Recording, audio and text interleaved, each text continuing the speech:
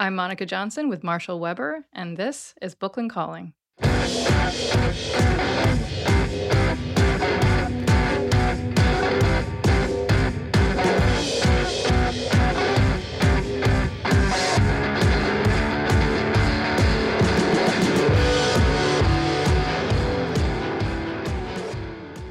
Hello, welcome to our show, where we talk about artists, libraries, and social justice.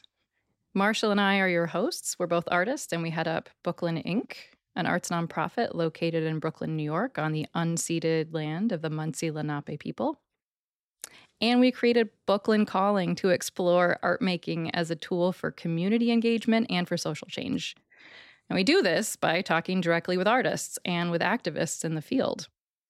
We're also interested in finding out new aspects of material culture and how art interacts with social justice and change, therefore.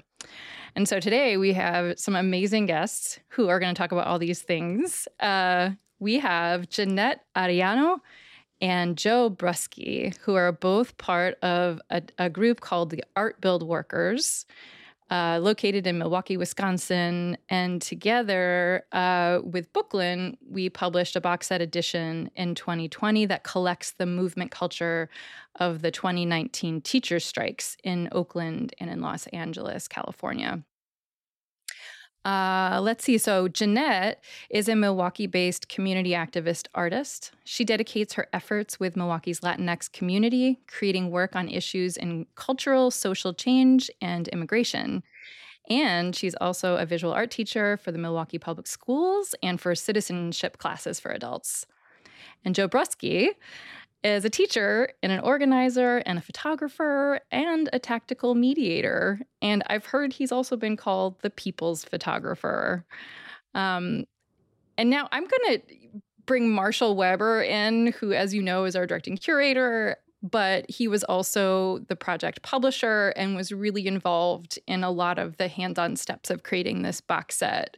And I'll sort of sit back as a person who has witnessed all of these box sets come into our space. They're gigantic. There's 80 items in each box. There's 25 in the edition. I know that there were around 30 artists participant in making all of this ephemera. There's like picket signs and screen prints and a ton more. And so with that, first I want to say hi, Jeanette and Joe. How are you doing today? Hello. Great to be here. Pretty good. Enjoying the rain. We're so glad that you're here. And Marshall, why don't you take it away? Sure. First, I just want to thank Joe and Jeanette for being here. And I want to thank Art Build Workers and Red for Ed and the National Education Association and all the teacher unions and folks that were involved in this project. And I thought I would frame the project with a quote that I found just to be a fabulous and succinct articulation of what this project tried to document in terms of the union movement and in terms of social justice organizing in general, and especially with the integration of artists into those strategies and tactics. And it's a quote from David Solnit, who is actually part of the project. And this is what he says. He says, "I think like a murmuration of birds, there is an emergent intelligence among organizers and artists recognizing that we need art and culture to win a better world for our communities and the planet. I think there is a growing ecosystem of arts and culture work within social movements." So I just love that image of murmuration, and I wanted to get both Joe and Jeanette's perspective on this kind of general phenomenon of art being used to kind of amplify and increase the effectiveness of union and social justice organizing. Thank you so much, Marshall. As being a teacher myself and a union member, I think I came into this project, into this group, with a bit of knowledge of what it is to be inside of the struggle, right?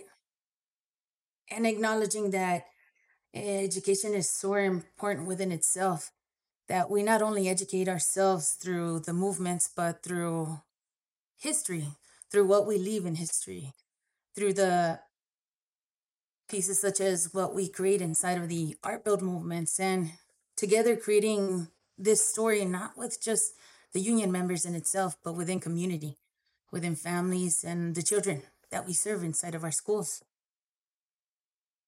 For me, when it comes to creating these movements, these art builds, it's the process that's really important. It's the learning that we learn from each other to be able to push movements to create a better change for our education. I think the art builds have a really beautiful thing of transforming spaces and transforming minds. I think very much at the times when we're there inside of the art builds, we're creating these huge banners and parachutes. We see the families that come into these spaces and what they have to bring to us as for myself as an educator, right? Because it's with the support of everyone inside of this movement that then brings in these 100-yard banners, these picket signs, that then we can create that action. And when the news comes along, they're not able to skew that, right? When we're creating these designs, we have images of our children who we serve, the images of our family members, because one thing that I get tired of seeing, especially as being an art teacher or a teacher itself, is how one person changed history. And that's false. It's a whole movement. It's the masses that create that change. And to show that one student that they are a leader themselves makes a huge difference and an impact when it comes to these art builds. I've seen one small child direct a whole group of 10 adults, letting them know, this is the color blue. This one is yellow. You're painting it wrong, and then it comes back to, wow, I'm a teacher, and even the fact of I need to change the way I talk to my kids when I'm like, you're doing that wrong. No, that's different. That something that I didn't realize before. Here, let me help you with that. And along there, they teach me how to teach others. So it's that one child that does make that change, not for the rest of us, those who come in, but for us as well, as educators. And taking some time to take a step back and understand that this movement is just not our own. It's everybody's. Yeah, that's really powerful, Jeanette. For me, I kind of came into this work and into this space as a fourth grade teacher who was released from my classroom by the union, which just essentially means I'm no longer working in the classroom. I'm working for the union full time, doing organizing and social media. And so the whole field of education is a really complex one. And, those in power, those who aim to attack public education have purposely made it that way. And so I guess that we kind of face the problem of how do we tell the story of our students and the story of educators in a way that makes it a really complex field much easier to understand for people. And, like we're talking about privatization, we're talking about the over testing of our students, we're talking about, the underfunding, the under-resourced schools that we work in, and how to tell that story and to really humanize the fight and the struggle for quality public education, fully funded public schools. And, art has been one of those ways in which we've been able to do that.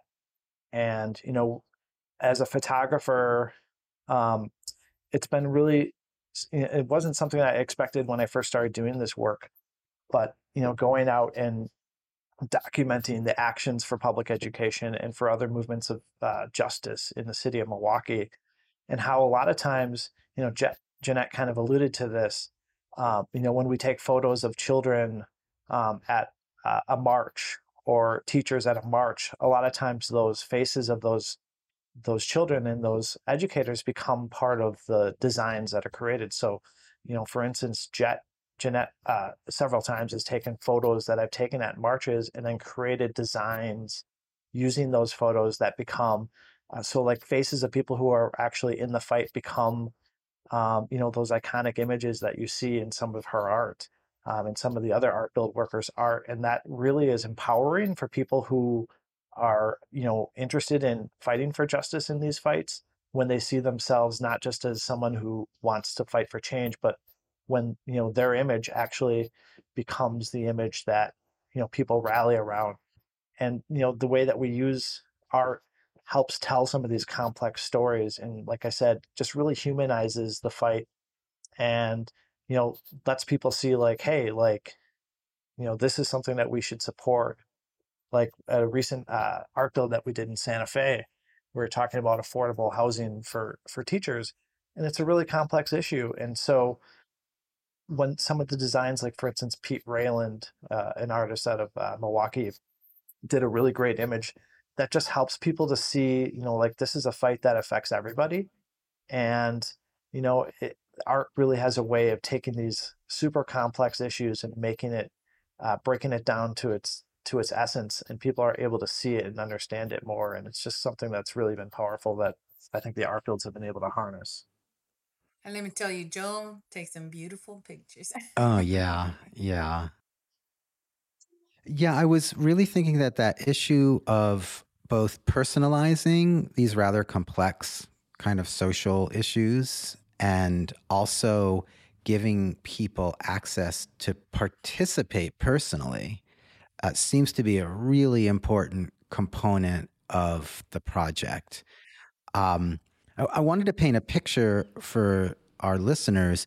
These art builds for these particular projects, when the art build workers are doing projects, they're typically asked or involved in some kind of social justice or union organizing, and they're organizing these huge kind of collective and cooperative productions where you might be in a giant warehouse with lots of screen printing going on and painting going on. The difference is that there'll be the public, the teachers, the parents, the students, the union organizers, everyone is invited to participate. And one thing that I heard from a few different people involved in the project was that for one of the projects was, I guess, was at one of the union halls. And they were saying some of the teachers, the union members, and the parents had never been to the union hall before. And so many social connections were made just by the fact that all these people were gathered together and put in the same room. And I wonder if you guys want to address the kind of the social importance of this kind of creative organizing. Sure, I'll start first on this one. Yeah, like so the first art build that we did for the Milwaukee Teachers Education Association, which is the union that I work for, and a dues paying member of, we had a bill that was coming to the state legislature that essentially would pass several of our schools off to private operators every year. And so we wanted to organize an art build to kind of like bring this fight and create art around this fight, to try, as I said, to try to tell the story of why this was a horrible thing for public education, for students, and for the community of Milwaukee, Wisconsin. And, like, as you said, like we had a lot of people that came to the art build, a lot of people who had never been involved in the union ever. Both artists and people who were just interested in fighting for public schools. And, when the art build happened, we had people who would sign up for time slots. I think we were signing people up for like two-hour time slots.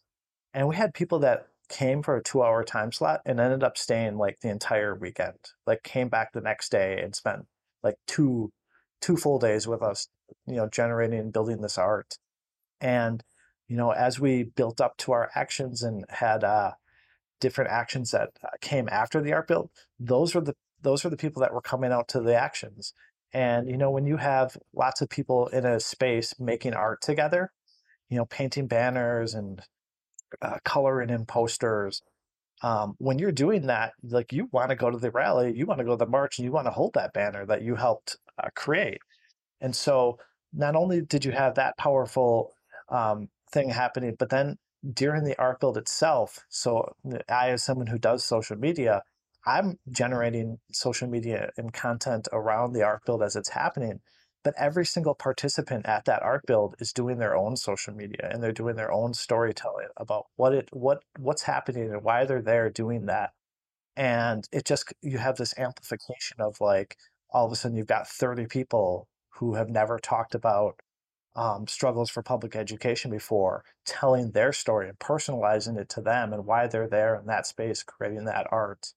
And it's just so powerful. Like, it's one thing to have the union account telling the story from its perspective, but then when you have the high school student there telling it from their perspective about how, they don't have art and music in their school and how that affects them and why they're there and why they're going to be at the rally the next weekend. Um, that just has such a profound effect, and it brings new people into the fray who might have never been involved before. And that's just such a dynamic a way of telling stories from different points of view that really just goes far and wide. And ever since we did that art build, a lot of those same people come to other actions completely unrelated to what that particular art build was for, which is just really, really great to see, and not something that we ever expected would happen. So just super powerful. Joe, you were talking a bit about how some of this visual work makes very complex things resonate with people, and I wondered if there was a specific example of a person that confronted a graphic and was sort of able to see through the issues a little more clearly, or if there's a particular graphic that helped guide you deeper into the complexity that you are part of every day. Well, as I'm talking, maybe I'll think of something specifically. But so in the city of Milwaukee, we have lots of different ways that um, they're privatizing our schools. And so we have what are called voucher schools, which are if someone sends their child to a private school, the public allocation of dollars, instead of going to their public school, follow that student um, to the private school. And so what it does is it slowly hollows out the public school system, and so you have that money leaving the system, even though the system still has the same infrastructure costs and the same needs. And so we also have what are called charter schools. And in Milwaukee, we have several different kinds of charter schools that are in different agencies that can authorize charter schools. And so a lot of people don't realize that there's all these different ways that money is taken out of the public system and then given to the private system. And then what often happens is these private schools is they can be very selective in the students that they have. And so students will oftentimes um, will come to a school, a private school, and they might be there for a couple weeks. And in the state of Wisconsin, this is true in a lot of other states. Um, what's called Third Friday in October. And so on the third Friday in October is when counts are taken for state allocations of funds.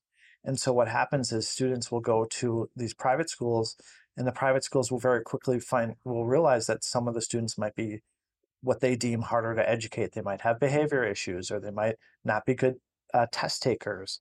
And the schools will essentially kick the student out, or counsel them out of their school, and then they'll get sent back to the public school system without the funding following them. And so that's a really difficult story to tell and a really hard concept for people to grasp. And so, I'm not thinking, and maybe Jeanette can think of a particular piece that the art build workers have done, but in telling that story, and really painting that picture for people to see that this is happening, we've been able to use social media and to tell that story, because it's just like another one of the very complicated issues that people don't have any idea that that's happening. And so trying to take complex issues like that and to use art to really tell that story um, is something that it's just another one of the examples of where we try to find ways to bring these complicated issues and make them easier for average people to understand, right? And to see that this is happening and what the consequences are for the public school system when that happens. And I would just add one thing too. So like an image that as Jeanette was talking, that came to mind was an image with a slogan that we've used often, which is public schools are the heart of our community. And, this whole idea that we can make public schools stronger by privatizing other schools, and that somehow will make public education stronger. I mean, I think that it's this idea that, public schools are the heart of our community. So many things happen in our public schools, and when we start to defund them or start to send funding to different schools, it's giving up on that idea. And when you think about taking a voucher or a charter school, it's saying, well, let's create great schools, or let's create schools that have more funding for just a select group of people. Let's just carve out some students that we think that we're going to help and lift up, and then leave the majority of the population who are still in public schools underfunded and under-resourced. And, it's just this idea of kind of like going away from what's a public good and what we can do for our society when we have great, strong public schools that serve everybody, rather than to create two separate systems that are definitely unequal, and saying that we're going to help out some students to the detriment of the 90% of the rest of the students that attend public schools. And we have to go back to this idea that if we want great communities and we want great public schools, then we have to fund one system that does that and is well funded and has all the resources, so that it gives every child a chance to be successful. And, when we grew up, a lot of our public schools that's where the communities went. That's where events were held. And that the neighborhood school was kind of the heart of the community. It's where everything happened. And so just that idea and that image, a local artist here, John Fleissner, created an image that has heart, and then in the heart, encapsulated in the heart, is a public school.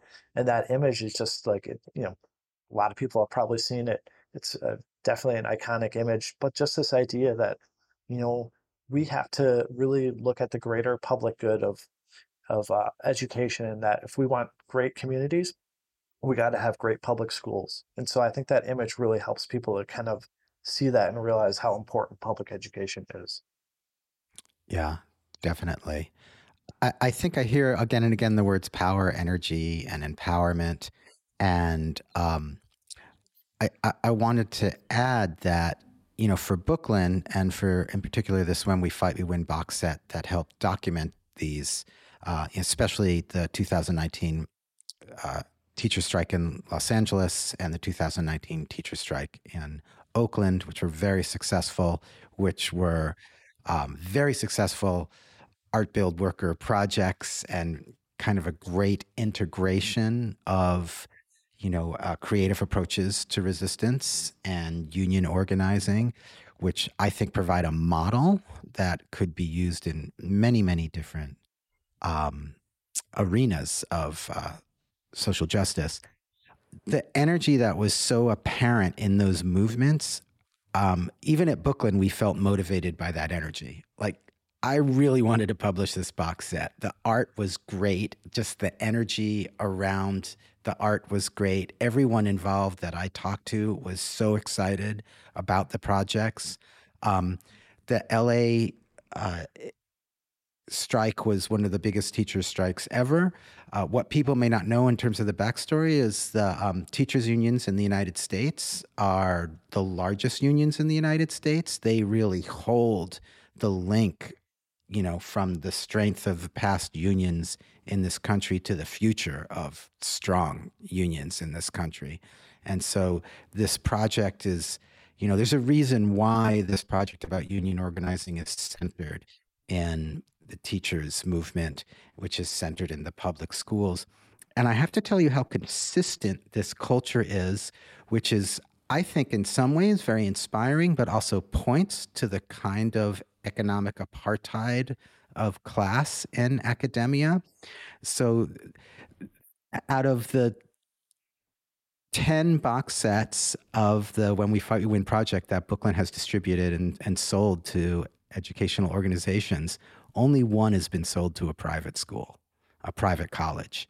All the rest have gone to state universities. So it's kind of obvious where the interest lies. To some people, union organizing is threatening. To other people, it's empowering. But what we really tried to do with this box set was inspired by the teachers and the strikes and Art Build workers, is we tried to replicate the excitement of that moment. When you open this box set, it's like a gift. There's all kinds of stuff pours out of it, like Monica was saying. And so I'm wondering, we know that in the age of digital education and screens and the virtual world, that there is an element of the human brain that still wants to touch things, and that things that are written on paper, when students or readers look at them, there's a tactile connection that makes learning easier, that seems to enforce memory. And so I'm wondering what either of you have to think about that idea of, material education at this point in time. Yes. As being a part of the Art Build workers, and I still consider myself kind of young. I like fast things. I like social media, Instagram, right? TikTok. I like it fast.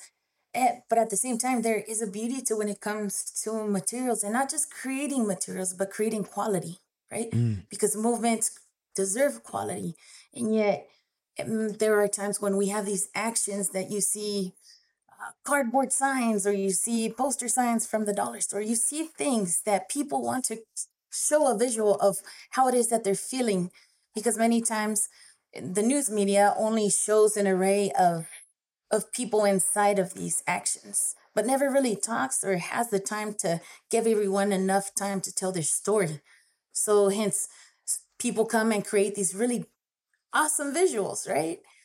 But what happens at the end of those actions? What happens to that cardboard that gets left behind, or those posters that get left behind? So there is a responsibility and a duty that we have to take care of our own environment, to take care of the things that we create. And so when coming into Art Builds, creating quality is a necessity to be able to use it again, to be reusable, to be taken with care. So people will want to come back and see and feel that they're being respected, that they're given this beautiful design by a local artist that is on 5,000 picket signs, and there are times where people take those picket signs home. They'll take them home, and then there's others that are like, they took them home. But is that such a bad thing, to have that same picket sign in front of a living room, and how that story is shared, and that action, that movement, the change that we want to see is inside of someone's living room, office, bedroom, to where others come in and see, and then they share their story as well, to where unions can be able to take out that banner again, and when there's a helicopter going over them, trying to skew an idea of this angry mob, the parachute doesn't lie when it asks for liberation and education. Like, those are the things that we can control. So it's very important to create that material to be able to show that, first off, people can organize. There's quality. There is a deserving, and that it can continue to be reused. Yeah, that's beautiful. I guess I think of, when I think back to the Los Angeles strike, the first image that comes to my mind is the image that was done by Ernesto Urena. He took a photo of a ethnic studies teacher, Roxana Duenas, and who's a really amazing teacher in Los Angeles schools. And that photograph he turned into a poster that was put on billboards across the city in the build up to the strike. And then when the strike happened, that became kind of Roxana's image became the face of that strike. And, as Jeanette said, it was really great to see people take the actual signs home. So like when we talk about these signs, they take quite a bit to build, and the unions put a lot of money into these signs. but yeah, when they noticed that some of their signs were disappearing, we're like, well, like as Jeanette said, that's a good thing. People are taking them home, they're putting them up on their walls, and they're sharing photos of their homes with those signs up in their homes. And we said to them, plus it gives you another great excuse to do another art build, and you can produce more signs. And I think they really started to realize that. But the other powerful thing that we saw too was that some of these artists, who, and a lot of them are working on different social issues. Um, but when you bring the artists into the movement to create a design, next thing you know, you have the artists that are telling the story from their perspective too. So not only creating a design and what they see in the fight, but then you sharing their image on their social media and then telling the story about it. And so we know that artists have their own unique set of audience. And when you have an artist like Ernesto telling the story of why public education is important, not only through his art but through his social media and his storytelling abilities, it just really expands the fight to a group of people who might never have thought about these fights. Um, and when you have somebody hanging up that Los Angeles strike poster in their house, that's a story they're going to tell for years, years on, when people come into their home like, hey, what's this poster? And they're going to talk about that strike and how teachers went on strike for 6 days and most of it in the rain, um, protesting and holding pickets. I was out there documenting that strike as well. And 4 of the first 5 days, it rained all day long. And when you think that's not the first thing you think of in Los Angeles, you don't think of rain, but that's what it was like. And when people saw, um, the teachers out there with their students and with parents supporting them in the rain every day, and then on the fifth day, the sun came out, and literally the next Monday they won. And it was just a really powerful thing. And I think it takes these fights and it popularizes the fight, and helps people to see like, hey, these are people that deserve to have better. To have a nurse in every school was one of the demands.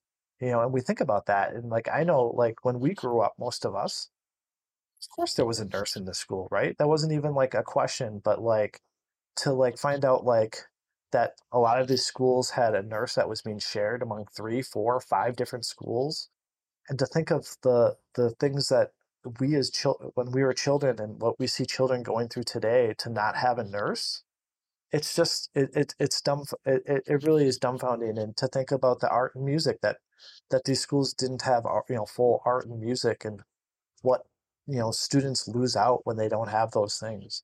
And just the art really helps people to see these complex issues, and they see the faces of actual people who are fighting to make things better.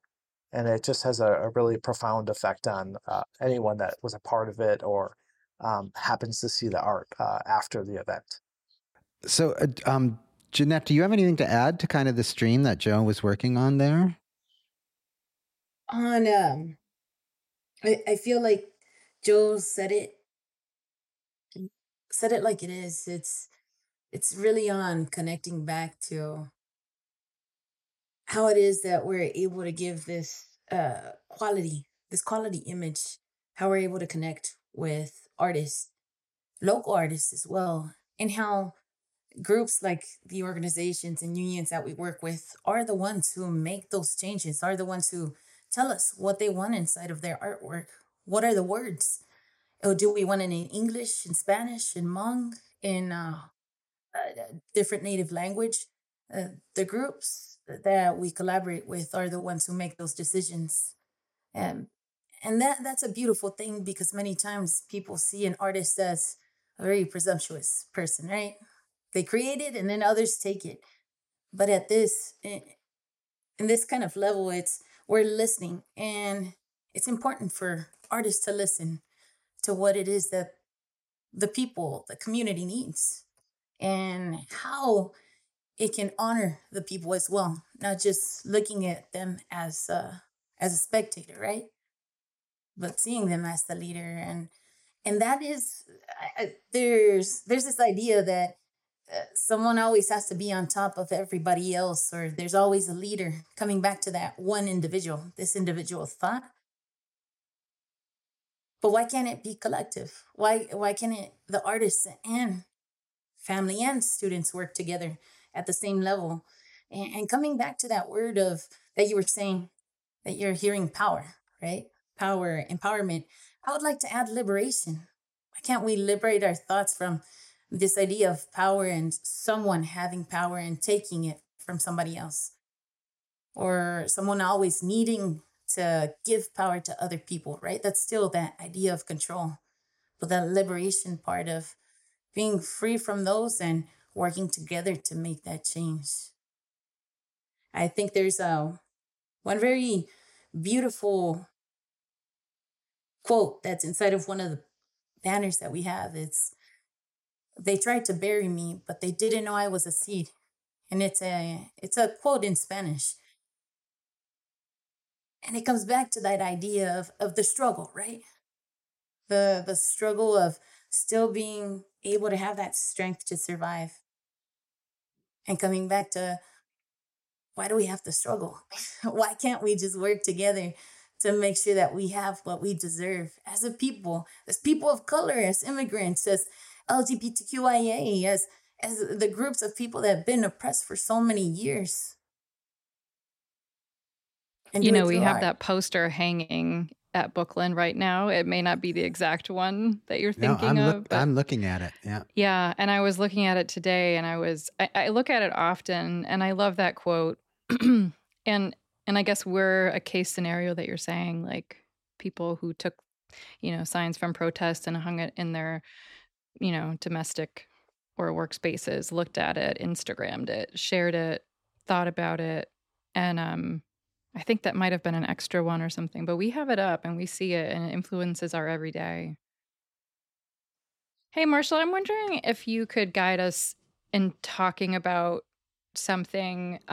It's fairly general, and I don't think any one of us really wants to be an expert in this area, but I wondered if you could speculate on why there's been a noticeable disinterest in things that come out of labor union culture in the context of acquisition work, which we do. And that's not totally unrelated to why in the broader culture there's a aggression or a disinterest. I mean, a lot of money and work has been done to suppress labor unions and to subvert the concept of what they actually do to liberate us. Mm-hmm. But I think what we learn as Bookland, it just, through distributing this box set, it mirrors what we already know of the broader culture. And it's interesting because we expect something a little bit different once you start to think about things in the context of archiving and within education. So like safe spaces where we can use this material to talk more expansively. And yet there's a version of that I think Marshall can speak to.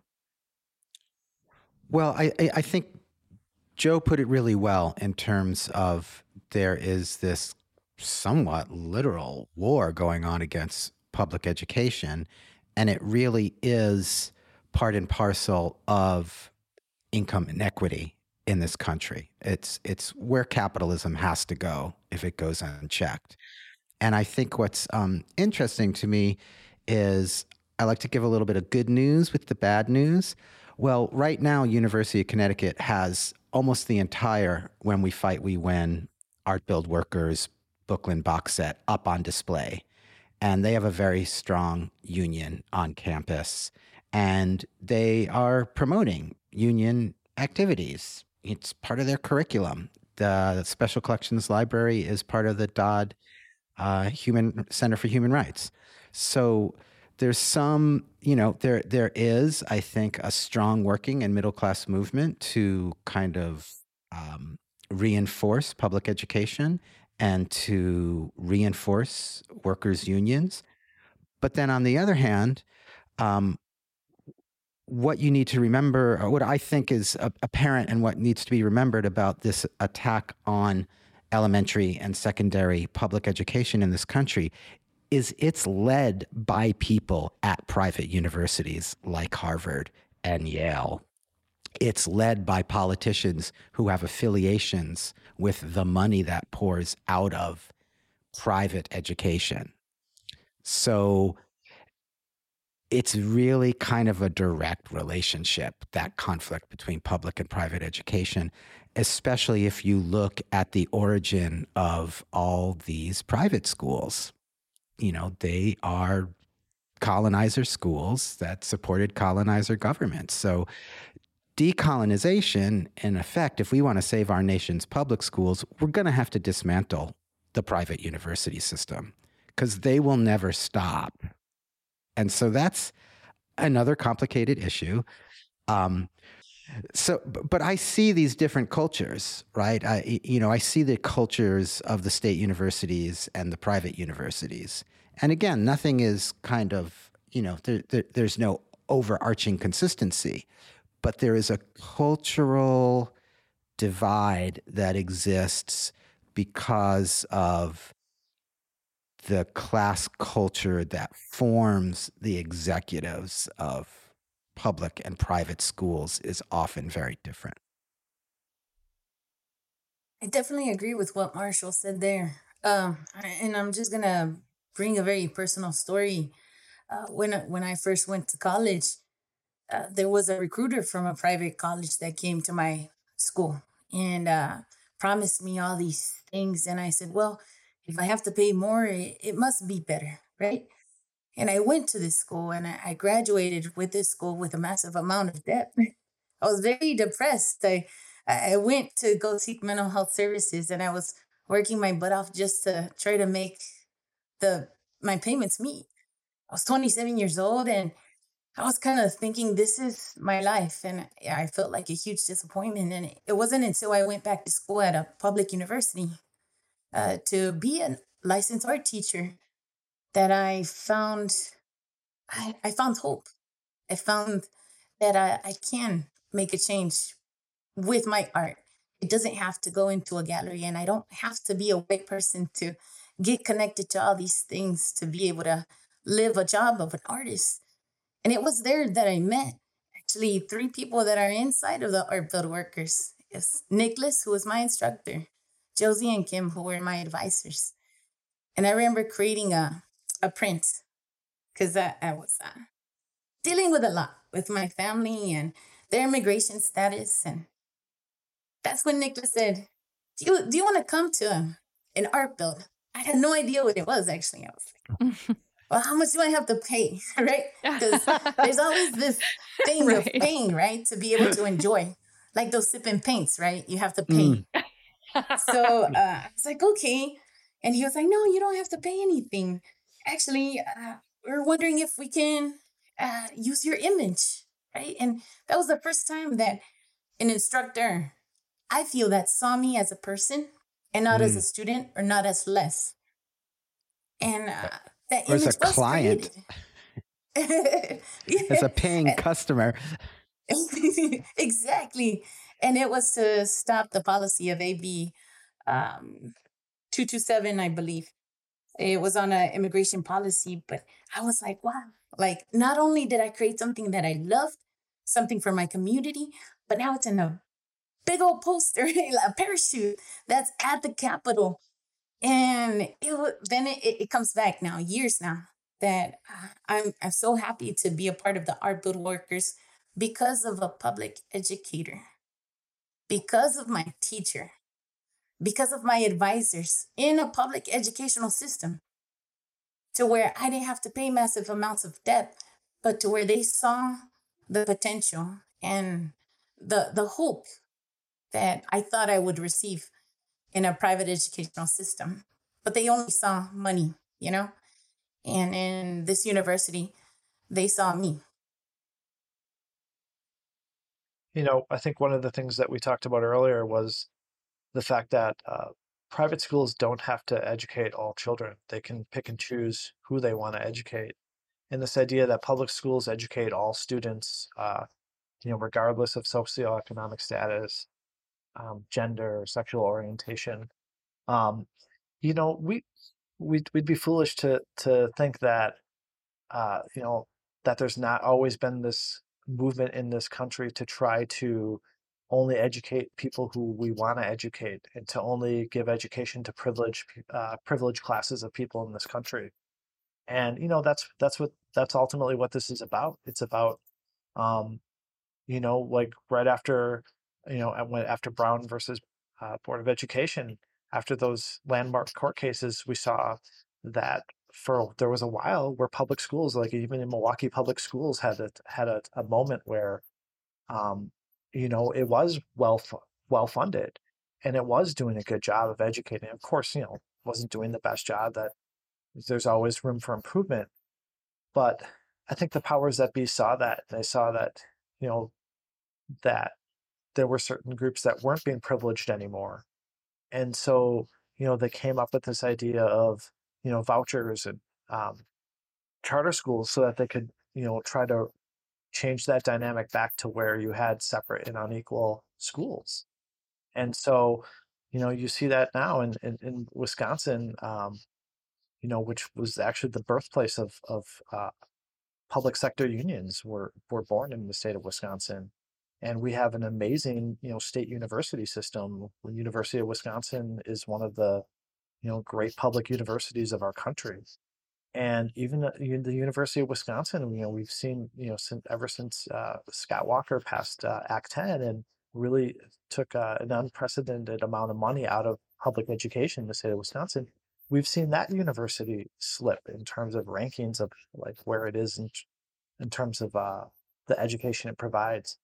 And it's like we took a system that really was working for a majority of people, and we're carving out the people that we want to, not we, but the powers that be, that they want to educate, and to the detriment of the rest of the state. And it's just we'd be naive to think that that's not being done on purpose. And and they do it in deceptive, secret ways. Like private charter schools love to call themselves public schools, and they're not.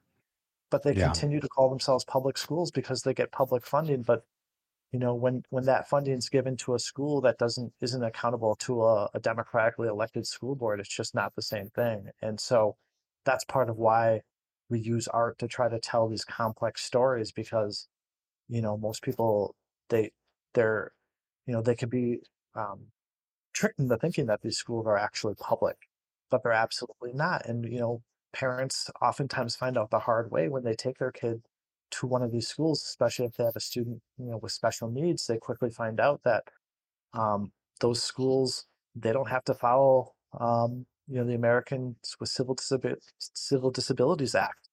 They're not held to those same rules and regulations, and they lose a lot of rights that they have in a public school that they don't have in a private school. And so ultimately, this is about taking away the ability of the average person to lift themselves up and to really get the greatest education they can get, and to live, what what they want to call the American dream, right? And it's sad, but that's why it's so important to use art to tell these stories and to really bring these fights um, to the average person so they can see what's at stake. I think we've spent a good amount of time understanding a lot of what these systemic problems are and how art build workers and teachers unions have met the call to address these problems in very creative ways.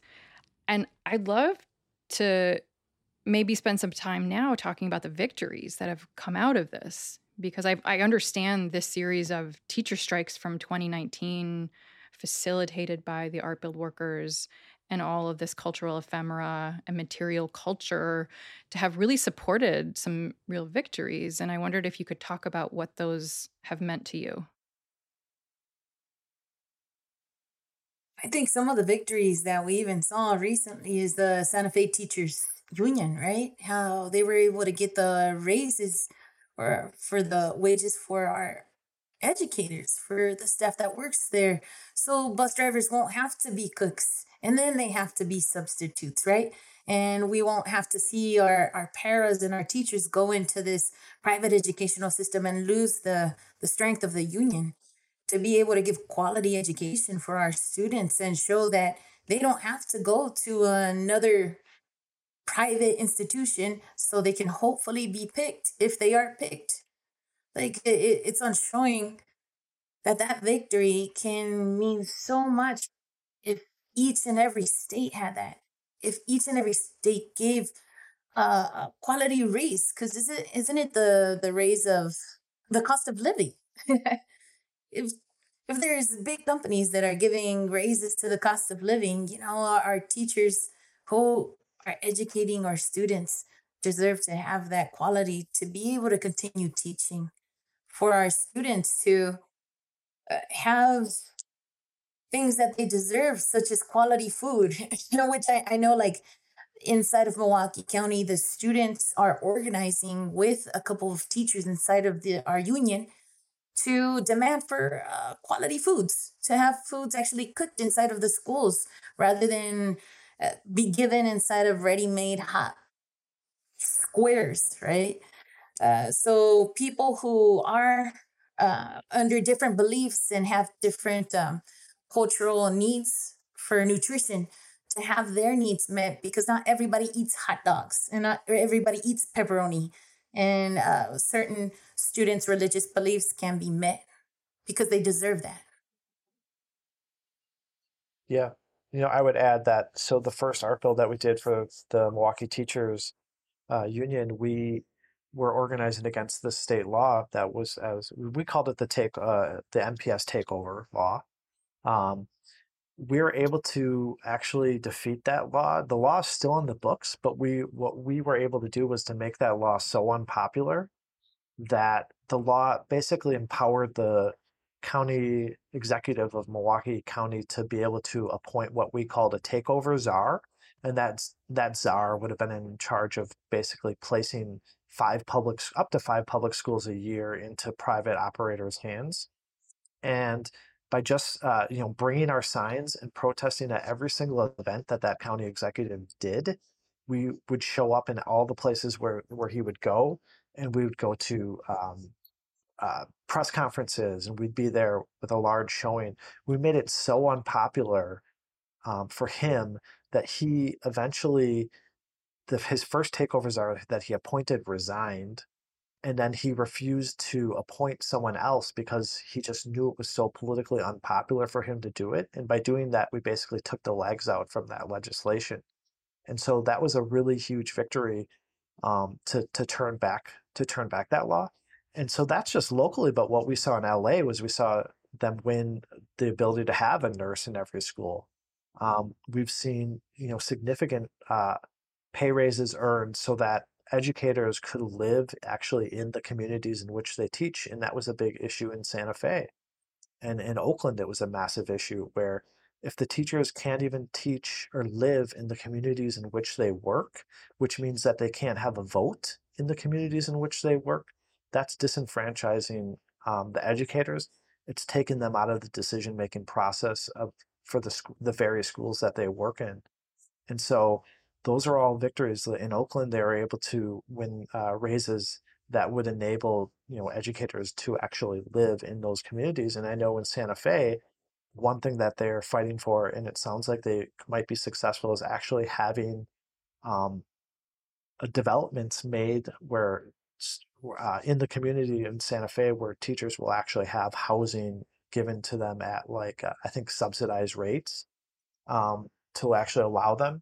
Now, it's crazy to think that would actually have to be done, but it just shows you that these are massive issues that we've had large victories on. I want to add one other interesting thing about this idea of collective culture, because I think one of our programs is with the Monument Quilt Project, which was a quilt that addressed issues of sexual violence and rape in this country, both in terms of healing and prevention and challenging kind of the patriarchy. And I think Lorena, one of the women involved in that, was speaking to us, and she was saying that the most important thing she saw in terms of that project was how important collective healing was.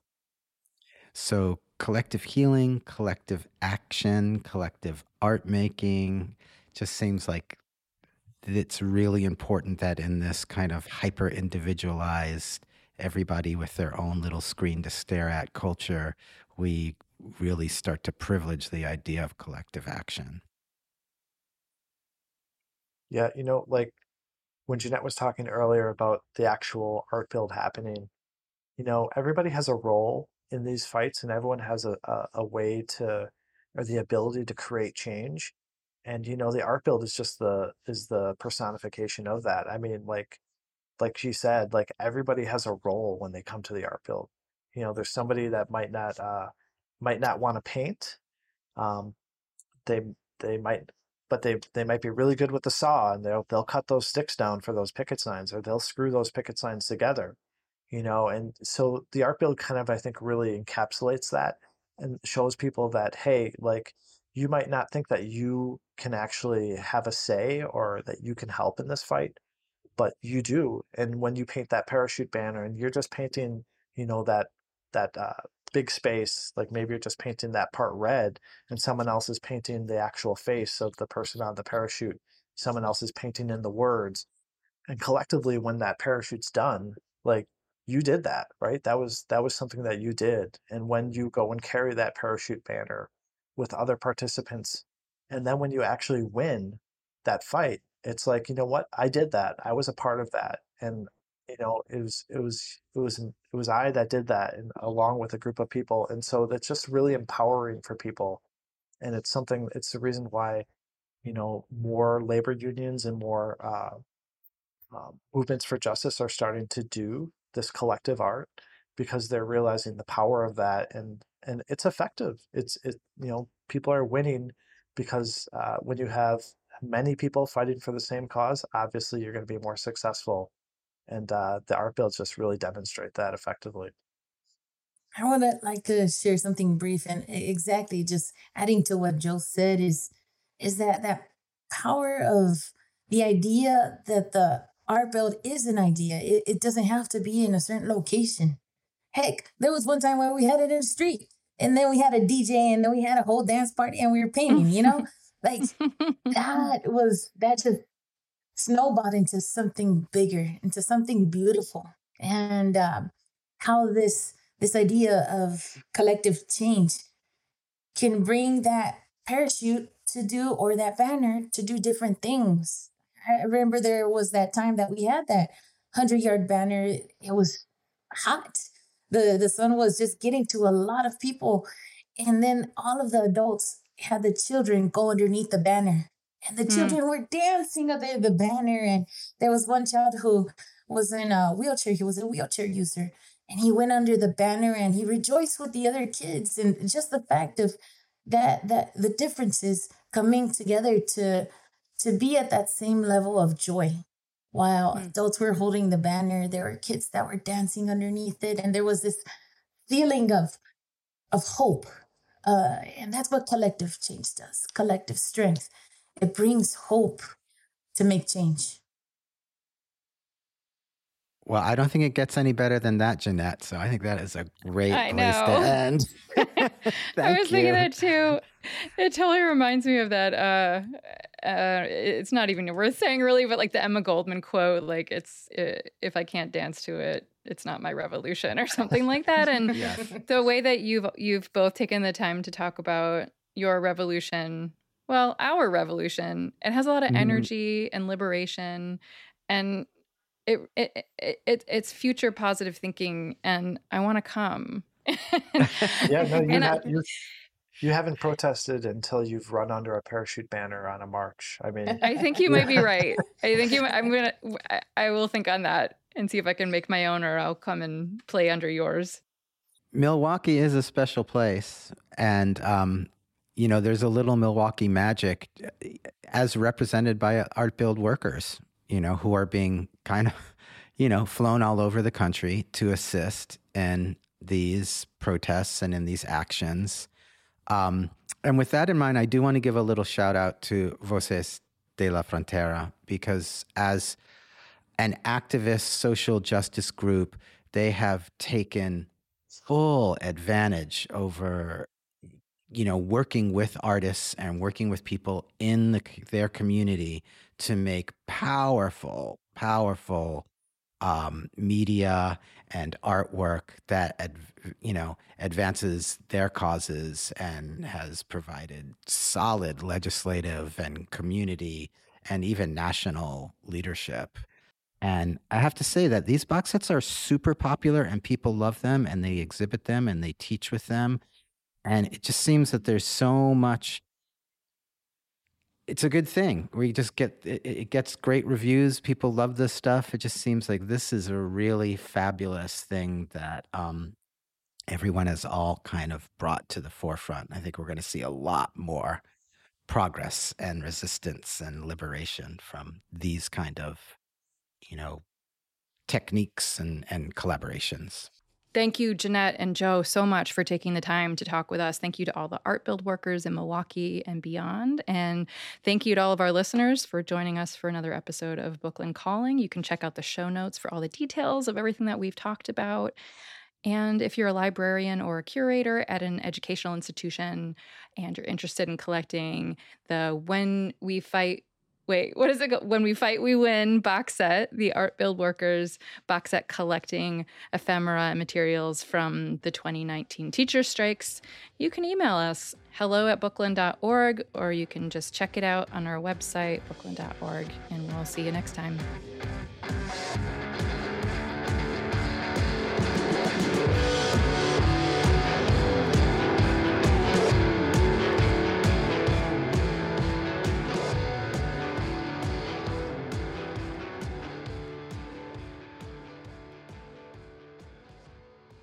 This podcast was made possible in part by funds from the New York City Department of Cultural Affairs and in partnership with the City Council, and from individual donors to Bookland Inc. You can support this podcast by making a donation at bookland.org/donate.